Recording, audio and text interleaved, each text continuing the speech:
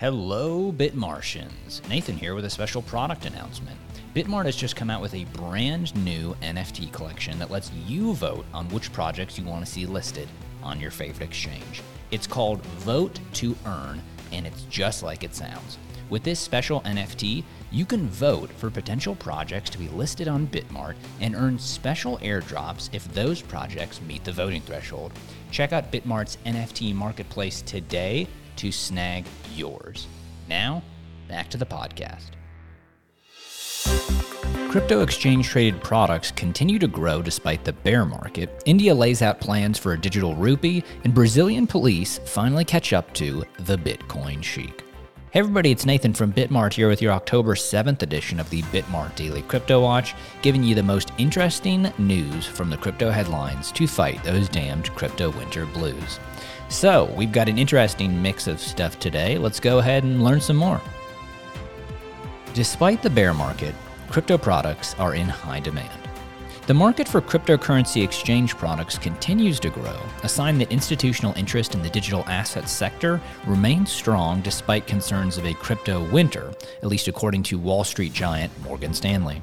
There are more than 180 active crypto exchange-traded funds, also known as ETFs, exchange-traded products, known as ETPs, and trusts. Half of these products have launched since the Bitcoin bear market, despite total assets dropping 70% to $24 billion from $84 billion, Morgan Stanley recently said in a research report on Thursday.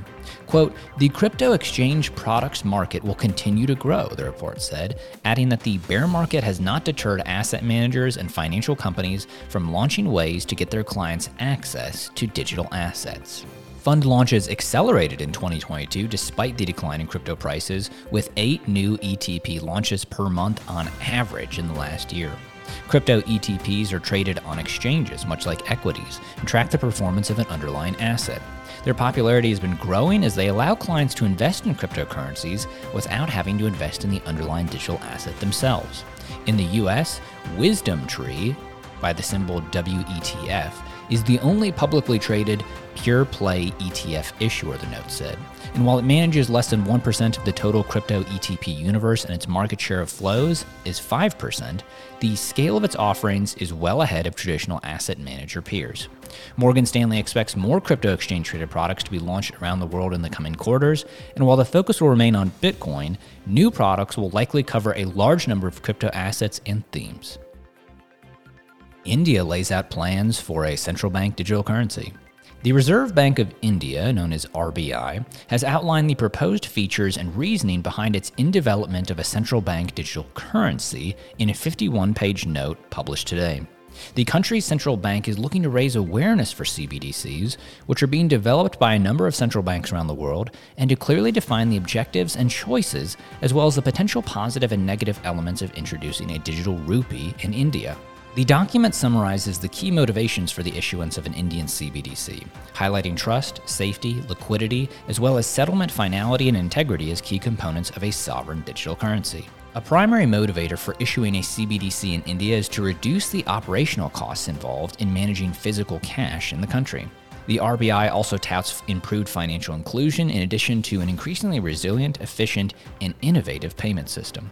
Improved cross-border payments and settlements are also underlined through the promise of an offline feature for the CBDC, which would be beneficial in remote locations and in areas without a stable electricity supply or mobile network access. A digital rupee CBDC is being touted to have the same benefits as public cryptocurrencies while, quote, ensuring consumer protection by avoiding what it described as damaging social and economic consequences. The note goes on to outline the differences between a retail and wholesale CBDC, with the former serving the public sector while the latter would have to be restricted access catered towards financial institutions. The RBI hinted that there might even be a merit in introducing both forms to the Indian marketplace.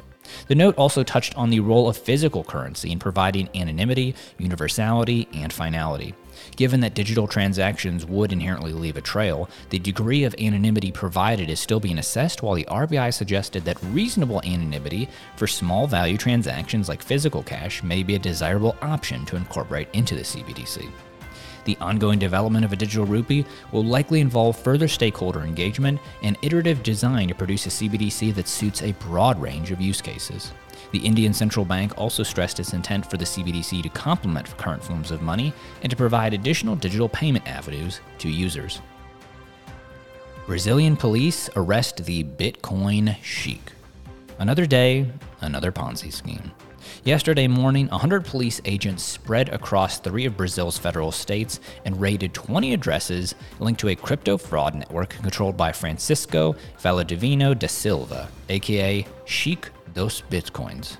Da Silva's group is suspected of having defrauded and laundered up to 4 billion Brazilian reals, approximately $766 million, from thousands of Brazilians and citizens from at least 10 other countries, according to authorities.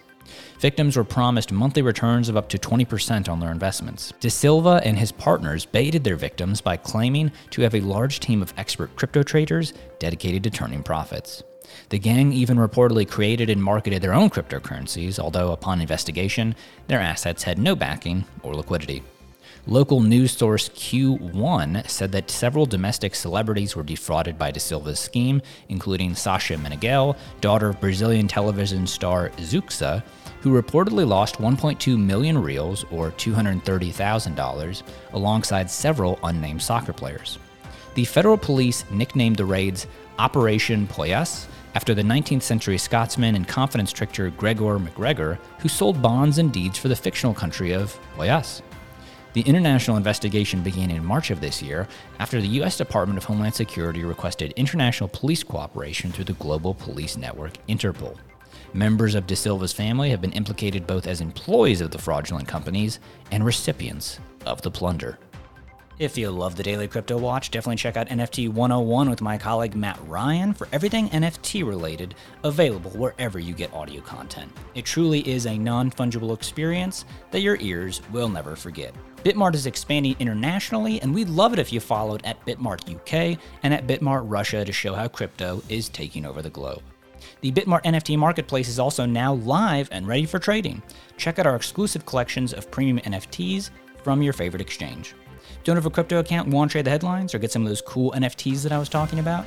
Sign up for a Bitmart account today using our link in the show notes and start your trading journey now.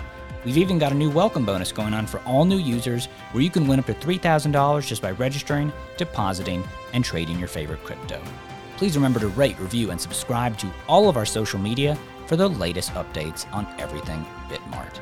I've been Nathan, you've been wonderful, and I hope that these headlines have enabled you to make better decisions in crypto.